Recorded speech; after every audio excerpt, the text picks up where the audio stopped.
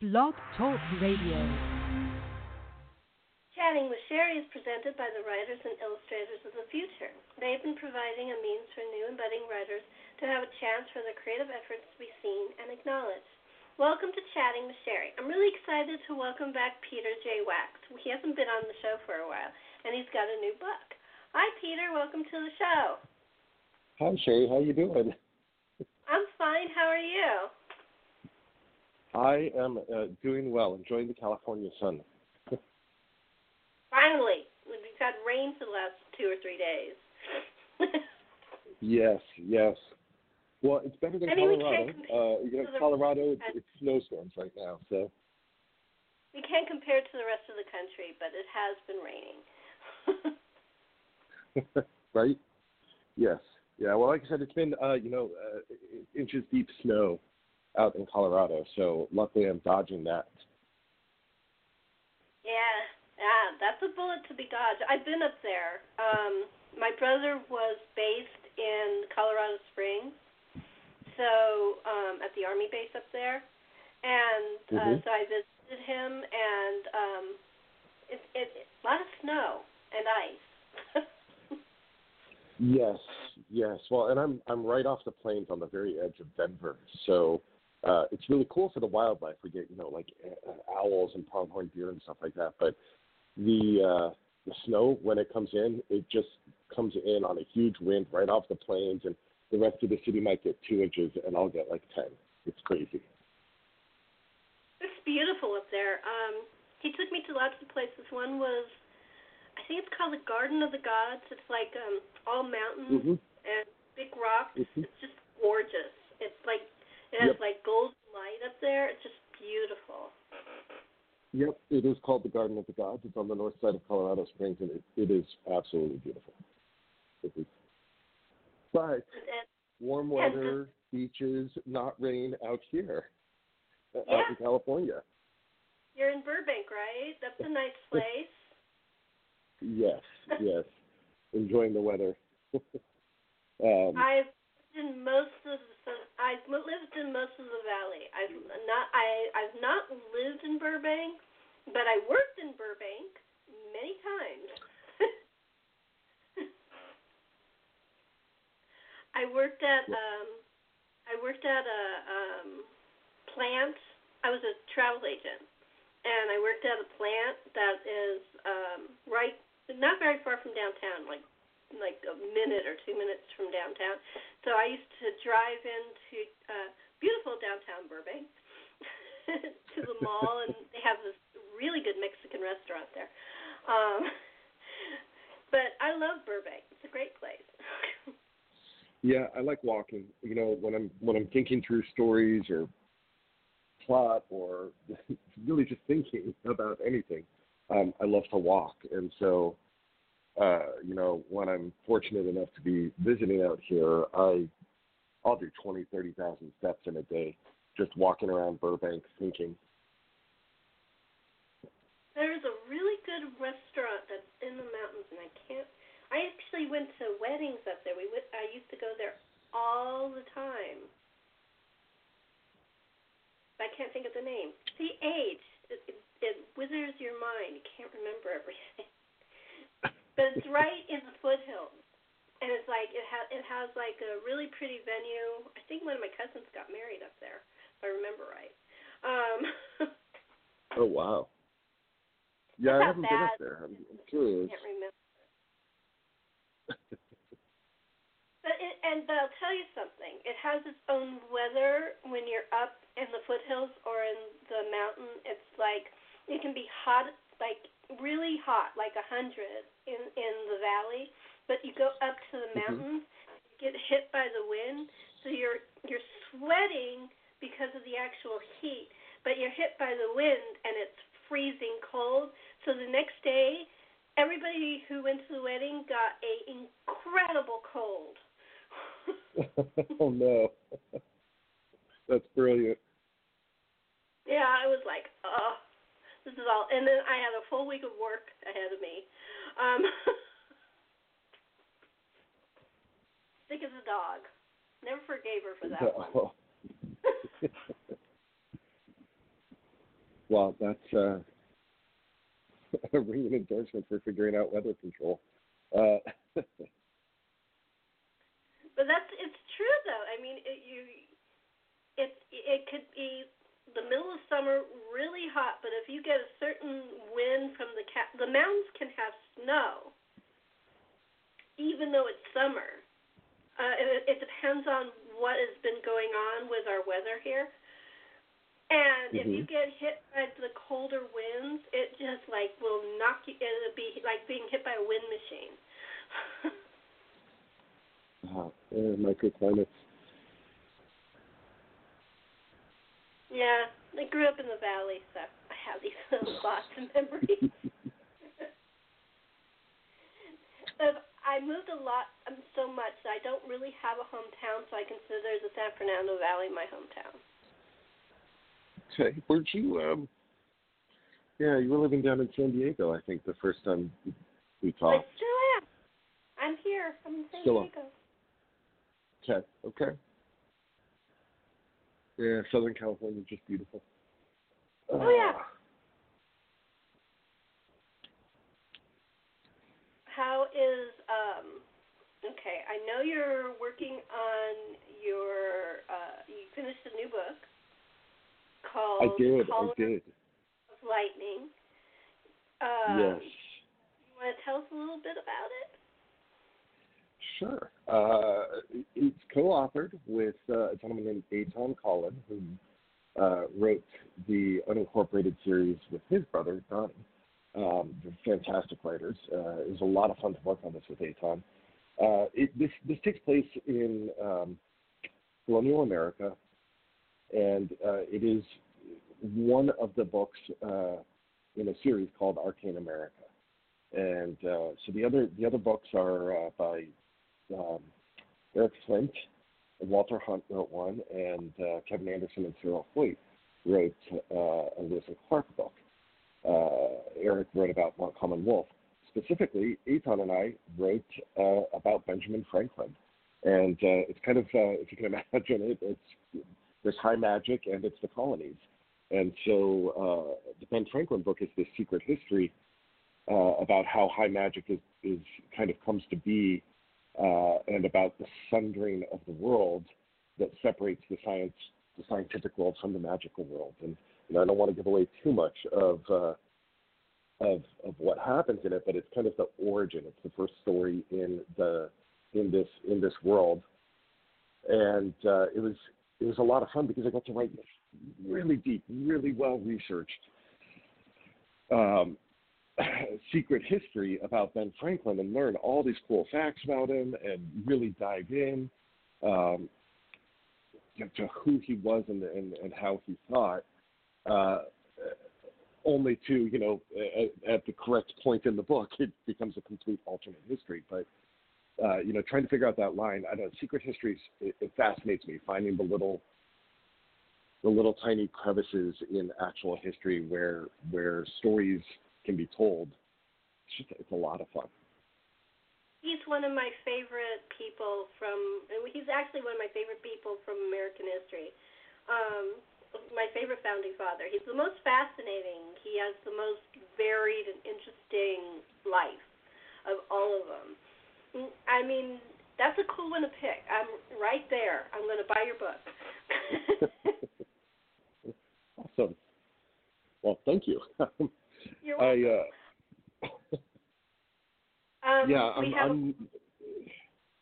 No, go ahead. Peter, we have a caller. Hold on.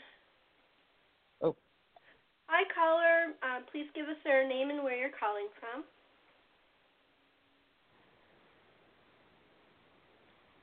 Hello? I guess the caller is shy, so I'll just put it back into listening mode. Sorry to interrupt you. No worries. Anyway, that was weird. No, I love Benjamin Franklin. I think he's just really, because he did so much. He was a writer. He was an inventor. He had a very varied life. for the first part of his life, he considered himself a failure, even though he kept trying. I mean, sexually, he was way out there. He was very interesting. I'd love to know what parts you plucked. Well, I specifically wrote the book in 1752 to 1759, so there's a 7-year portion there that I really had to drill down on and get to know him inside of that time period. It was tempting to go to the later Ben Franklin, but I had to avoid it and stick with who I thought he was in that time period. Eitan and I had so many conversations about him. It was trying to figure out, like, fact checking this, fact checking that, but really, we got that middle-aged Franklin who had sold off part of his publishing company already, was starting to be active with the state, was just sent over, he had just become a member of the Royal Society. The kite experiment had just happened in 1752. He was going over and he was meeting his oldest friend in one of his oldest friends and one of the people he corresponded with most, Peter Collinson, meeting him for the first time when he was going over there to argue with Thomas Richard Penn about Pennsylvania and how the taxes was being used. There was this whole thing in the late 1750s that the Pennsylvania State Assembly they wanted to use their taxes for treaties, to sign treaties with surrounding territories rather than arming militia. But the 7 Years' War was happening, and it just, you get this you see who Franklin is going to become as a founding father, but he wasn't there yet. So I got to write this, like, almost pre-baked Benjamin Franklin that's almost the one we're familiar with, but not quite there yet. That's cool.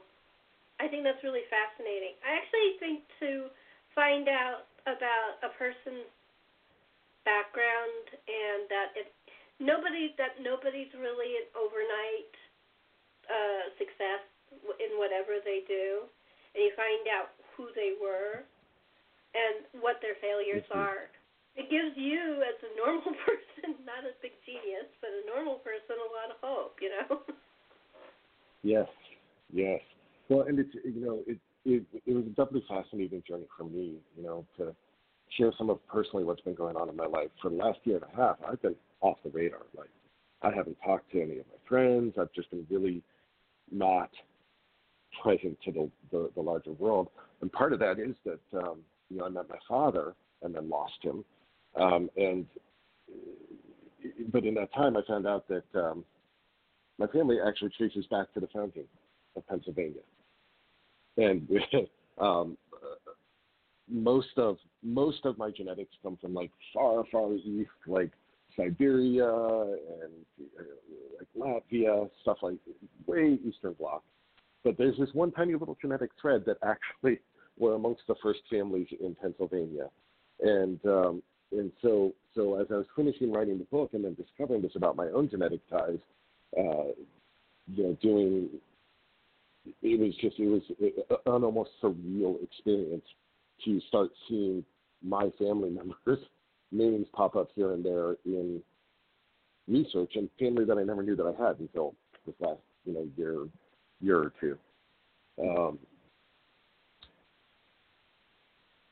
I think it's been crazy. It's been crazy. I think that's really cool. I think that you doing all that and bringing that into basically a fictional story, you're taking all of that history. I love the mix of history and reality. I think it's really cool.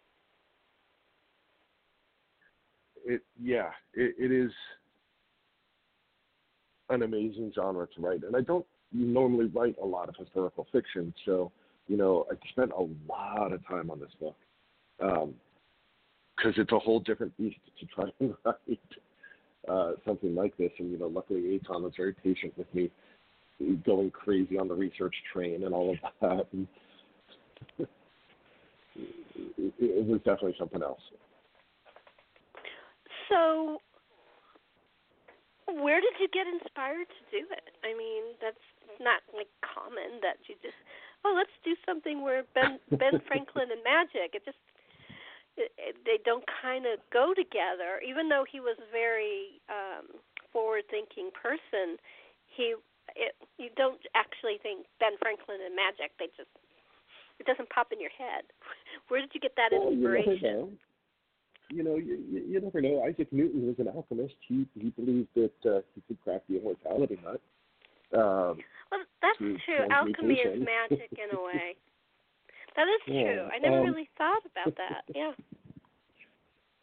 But so the way that this world started, it was a few years back. It was like 2013, and Eric Flint and I were talking, and we decided that he was going to help me up as a young author, and we were going to write a book together. We were going to create a world together, and we just we went back and forth, and we finally settled on pre-Civil War. Pre-Revolutionary War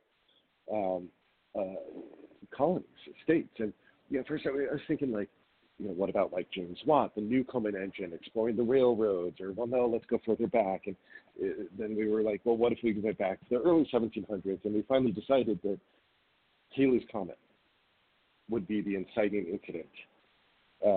So it had to be 1759. The choice was made for us by our choice of inciting incident, and then as the project grew and we were talking back and forth, I was doing research, and at the time I was working for Kevin, and we brought Kevin into the project, and then I was talking with Eitan because he actually teaches U.S. history, and so I was doing some fact checking, learning about the time period a little bit in conversations with him, and he and I started talking about Ben Franklin, and it kind of it just kind of played out that Eric wanted to bring his friend Walter in, and so they wrote about Montcalm and Wolfe and the Battle of Quebec, and then Kevin and Sarah decided that they were going to do a story, and they chose Lewis and Clark Uncharted, which skips forward a little bit actually, and Eitan and I decided we were going to do Ben Franklin, and it just kind of happened that way. But it all started with Eric and I just saying, well, if we're going to write something, what are we going to write? And we came up with this world, Well,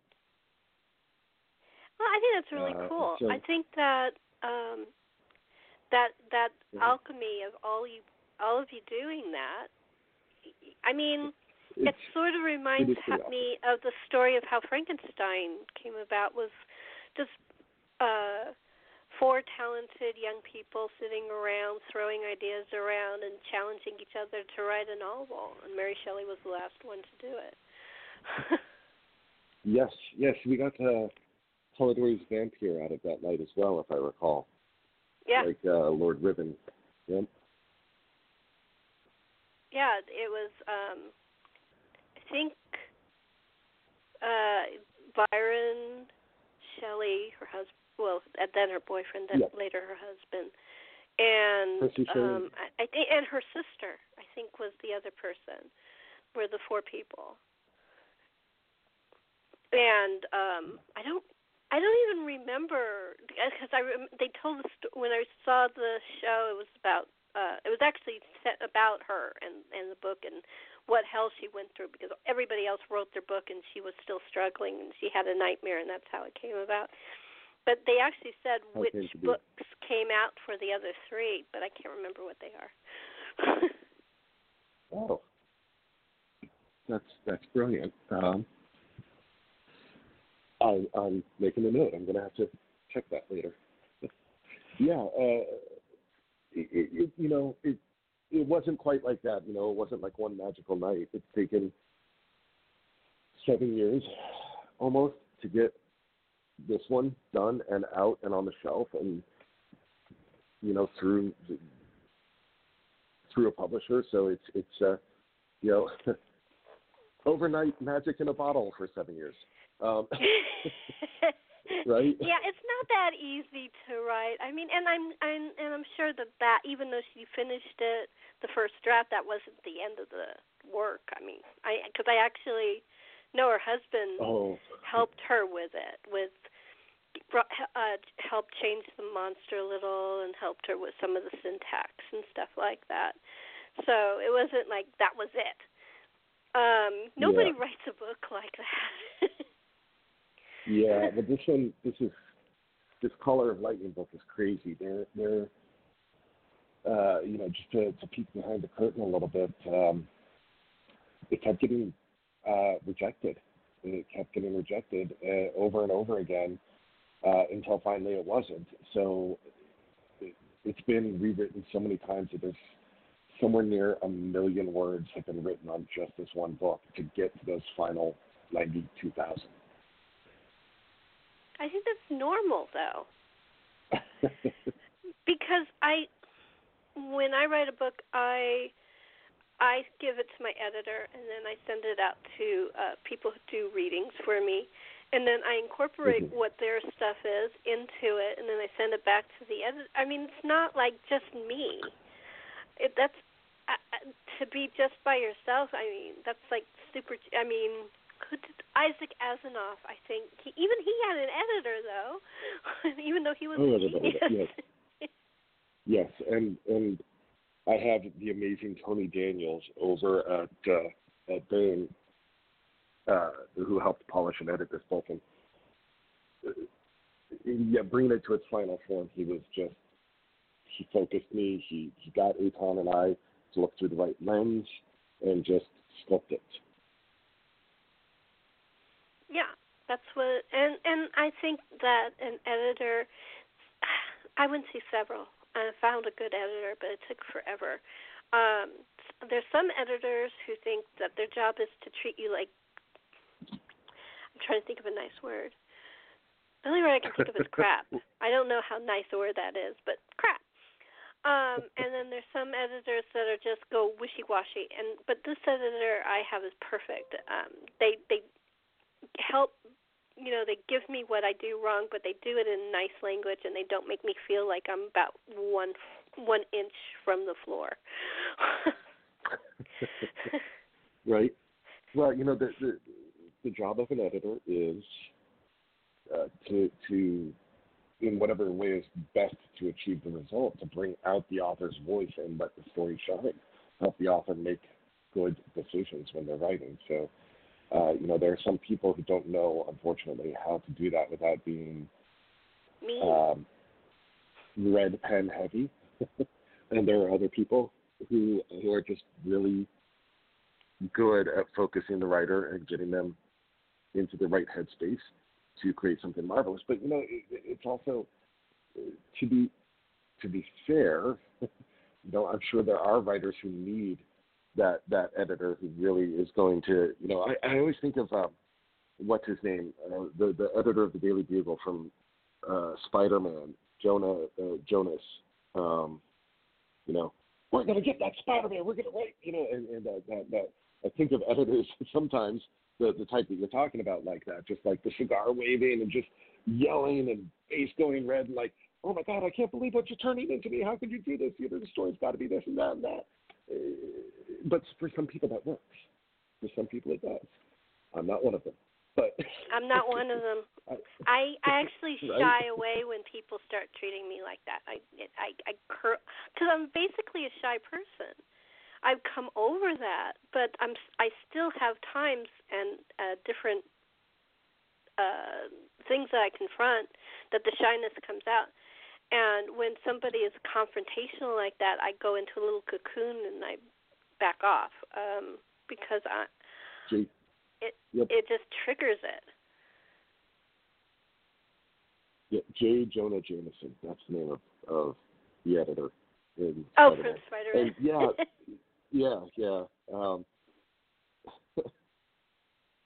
It does.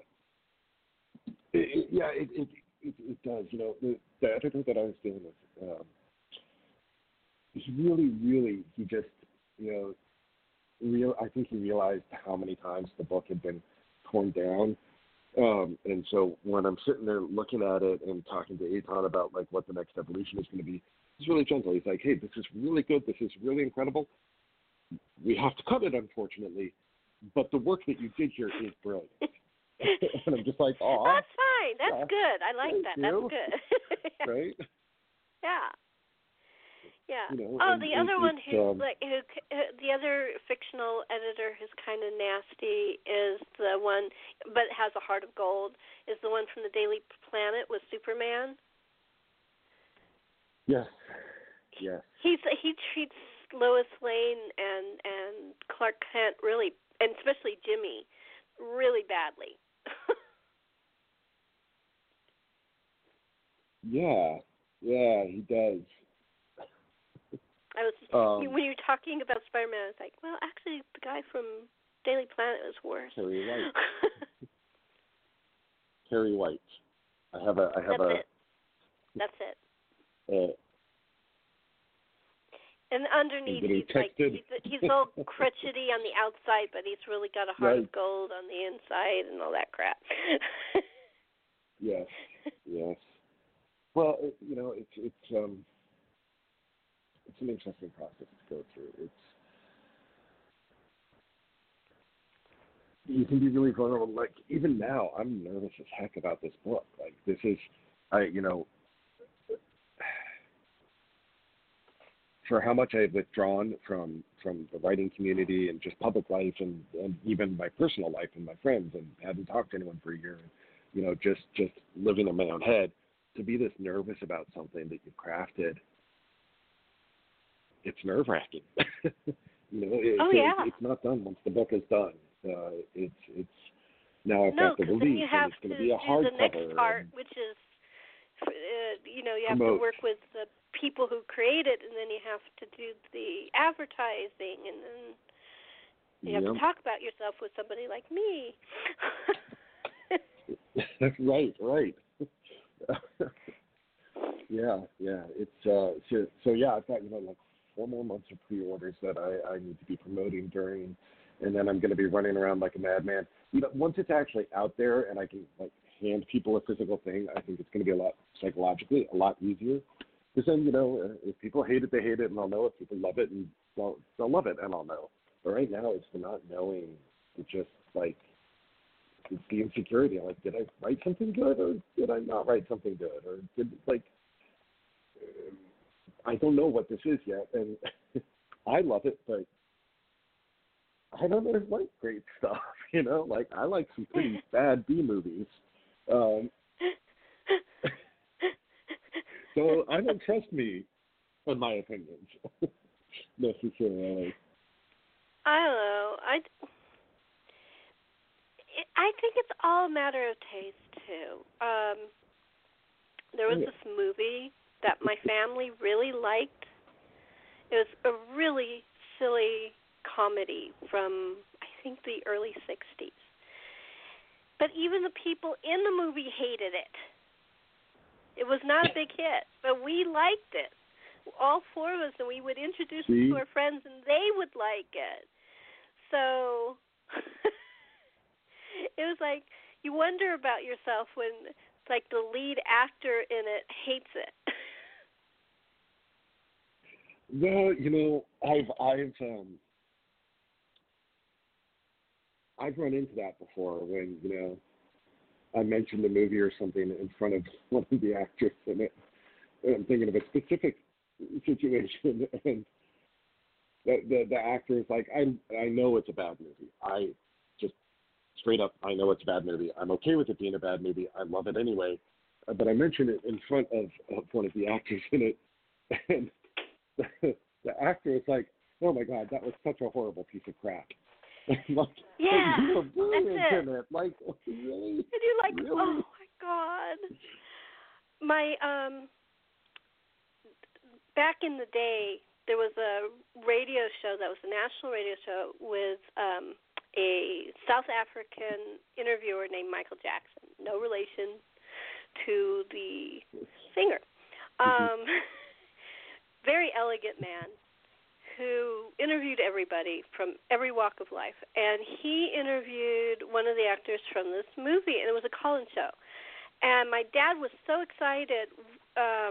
We just got the cell phone was new, and he had a cell phone, and we were at the grocery store, and we were sitting in the car, and he called in, and I guess I could tell you the name of the movie is The Secret War of Harry Frigg, and it's with Paul Newman, and one of the actors in it was Tom Bosley. And he was on the interview show with Michael Jackson, so my dad called in. And he was very charming about it. He said he actually really liked it, but he said Paul hated it, and he started naming all the different cast members who hated the movie. And my dad was like, oh, nice. Okay. Oops. Right? Yeah. Yeah, But he says he was nice. He said, "Oh, but I'm glad you liked it because I actually really liked it too." And my dad felt a little bit better that one of the actors liked it. right. Well, it's weird. It's when we're creating, our heart, our passion, it goes into it. Yeah, it is something. But the ability to objectively look back afterwards and be like, "Wow, I was in the zone, and it still came out horribly." It does happen. Yeah.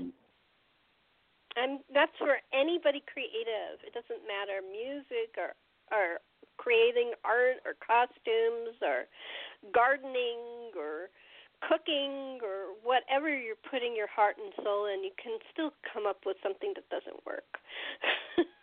Oh, yeah. Yeah. That's some great cooking stories. I love cooking. Well, my brother is a great cook, but he made a chicken casserole the other day that was he was like, "Oh, this isn't good," so he just took it and threw it away and started again. Everybody makes mistakes.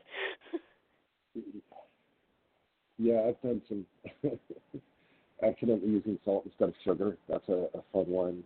I love cooking, but I don't follow recipes, so I always do everything by feel. And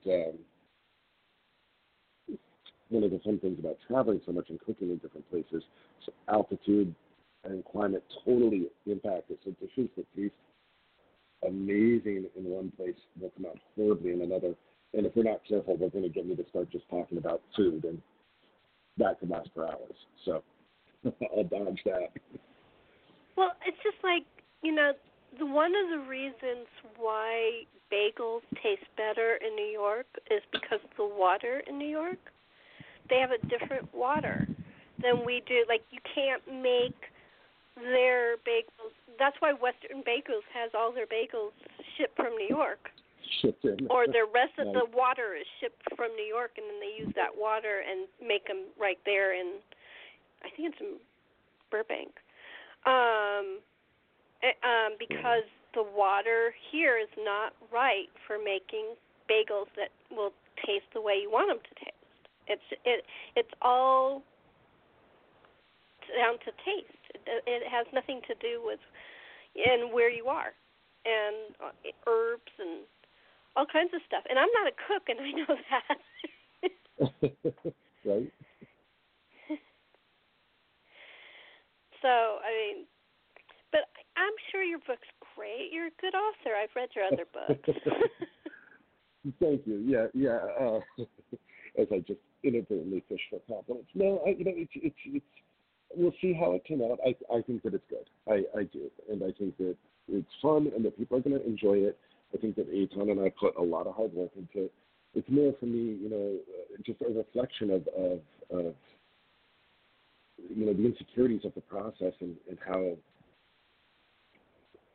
difficult that can be, and how just the harrowing experience doesn't stop once you're done writing. It keeps going. And right now I'm the solace that I have to not think about it is I'm working on a short story for Jeff Sturgeon's Last Cities of Earth, which that Kickstarter funded. That anthology is coming together, and if anybody out there wants to see some absolutely amazing artwork, just Google Jeff Sturgeon Last Cities of Earth and see some of those paintings. They're incredible. She actually sent me a piece of art for a thank you. It's beautiful. I have it all framed. It's in my room. Oh, that's amazing. Is it one of the cities or is it a different piece of art? It's nice. Yep. He was talking about his idea that he was working with you. I think isn't it Stephen Sears too? Yes. On the book, and he interviewed. He goes, "I'm going to send you a little something for as a thank you," and I go, "Okay." And this came, and it's so beautiful. I never had that before. That somebody sent me a original piece of artwork as a thank you. That's cool. And they're amazing. The way that they're like on the brushed metal, the way they give that dimensionality to them.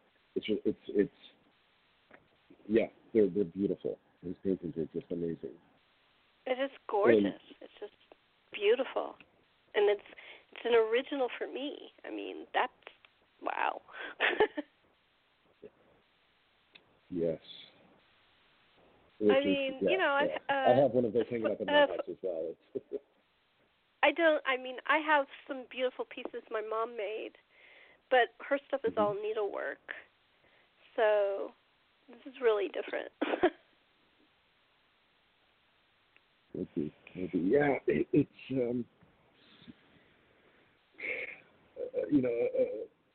that's actually a fun piece of the writing process. Now that I'm thinking about it, is Last Cities. I'm getting to tie a story that I'm writing to an actual,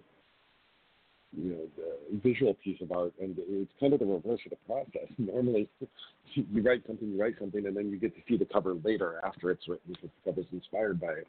So, the inspiration coming in the opposite direction is also a really fun process. Yeah, that's sort of how I do it with the radio plays. The artist that I work with is an old friend of mine too. She knows how I think, and she creates my posters basically. But I just send her the play, and she creates a poster from the play. That's an interesting thing. I mean, that would be not hard, but different to create something from a piece of art. I can't wait to see it. Yes, yeah, it's that whole book is going to be a lot of fun. I don't want to spoil too much about the story that I'm writing for Last Cities is about, but it's not just science fiction, airship battles, city floating in the sky. It's thematically actually something I got inspired to write something very different and off the wall, and I'm having a blast doing it. Cool. I love that. But, That's great. I like finding really odd stories to tell inside of expected spaces. There's an anthology coming out this fall called The Weird War 3, all about the Cold War, and basically, stories of like what would have happened if the Cold War had been started by aliens or by this or by that, and it's weird World War 3 scenarios. And the story that I have appearing in there, I went totally goofy, and I was like, okay, so if I'm going to create a story, about an alternate scenario for World War 3, I think I'm going to riff off of Matthew Broderick. And so I actually got to, in that story, say, December 7th, 1985 is the day that Matthew Broderick saved the world. And totally it's a riff on war games and, like a montage tribute type thing. But it's goofy. It's fun. And I like finding just really weird places to take things. It's Any Ferris Bueller in there? No. I focus on war games, not on Ferris Bueller, but that would have been a great, how would Ferris Bueller save the world? I just thought I just could see him, and that's how you get around when somebody tries to start a war with you. Right? Yeah. You just rolled back the war odometer. Yes. I want to congratulate you. You won an award. You want to tell about that? Oh, not not win, nominated. They got nominated. Oh, nominated for an award. Yeah. Last year, it was kind of funny. We got 2 nominations for the Scribe Award for Best Short Story for the Predator short story that we had in If It Bleeds, and for a novel called Solar Singularity that is takes place in a game world, but is an original novel of kind of Blade Runner-esque cyberpunk, 2 AIs going to war with each other in 2088, and that was crazy to be a finalist to describe for 2 different things. I was just like, it wasn't expected. It was a fun year, and yeah, we may have talked about those stories before. The Predator story was talk about, because we have a new audience, so you don't know who's out there, so they may want to read it. Very nice. Yeah, so there's an anthology called Predator If It Bleeds, and the story that's in that one, the idea was, what if there was a predator hunt in the middle of Hurricane Katrina in New Orleans? And so the hurricane is actually the villain of the story, and it was a lot of fun to write. It was, again, take it to an unexpected place is one of the things I like to do. And that was nominated for the Scribe Award for short story. And then the novel that I had that also made that nomination slate is called Solar Singularity. It takes place in the Interface Zero world, which is, like I said, a cyberpunk style world. And the idea of that novel is that there's 2 AIs, one that's programmed for a specific set of tasks by humans, and one that accidentally evolves itself. And the 2 of them are aware of each other, and during a Class 10 solar flare that disrupts, it's large enough that it disrupts satellite communications for about 5 days, the 2 AIs go to war with each other, since the global net is basically down, with the satellite links being down. And humanity's in trouble, because at that point there's so much, augmented reality, everything's just hardwired in to multiple layers of reality. And so the idea that I played with in that was, imagine that we constantly see an augmented reality overlay, almost, with popping up information in our field view about, like, oh, hey, this is that thing, that's that thing, constant heads-up display, constant information moving. What would happen if all of the spam filters went down? Well, so humans are going kind of crazy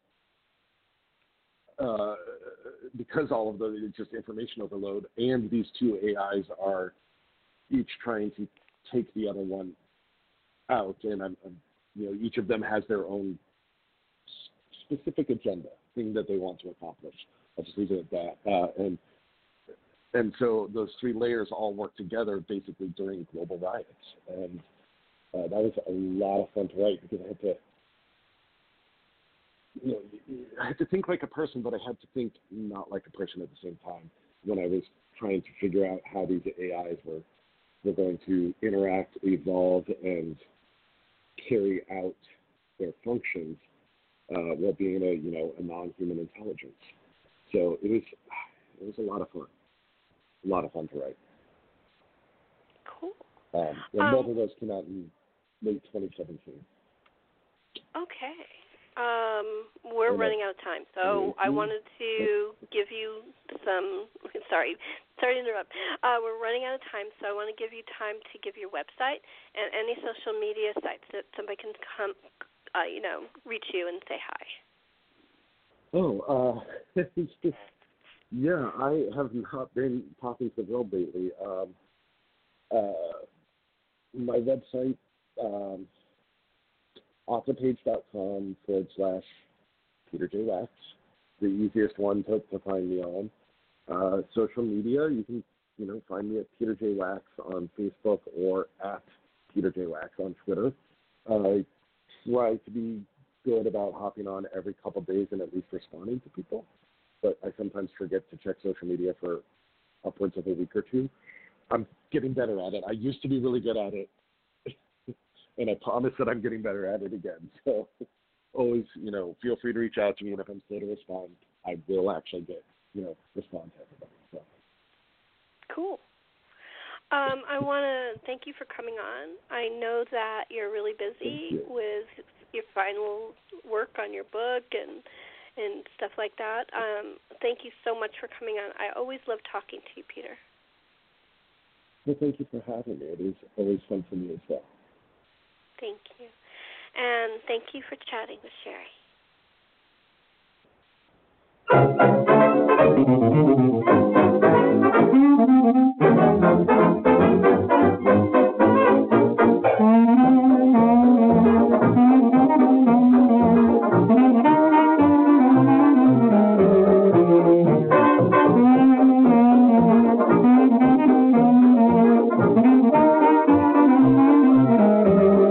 Lucky Land Slots, you can get lucky just about anywhere. Dearly beloved, we are gathered here today to... Has anyone seen the bride and groom?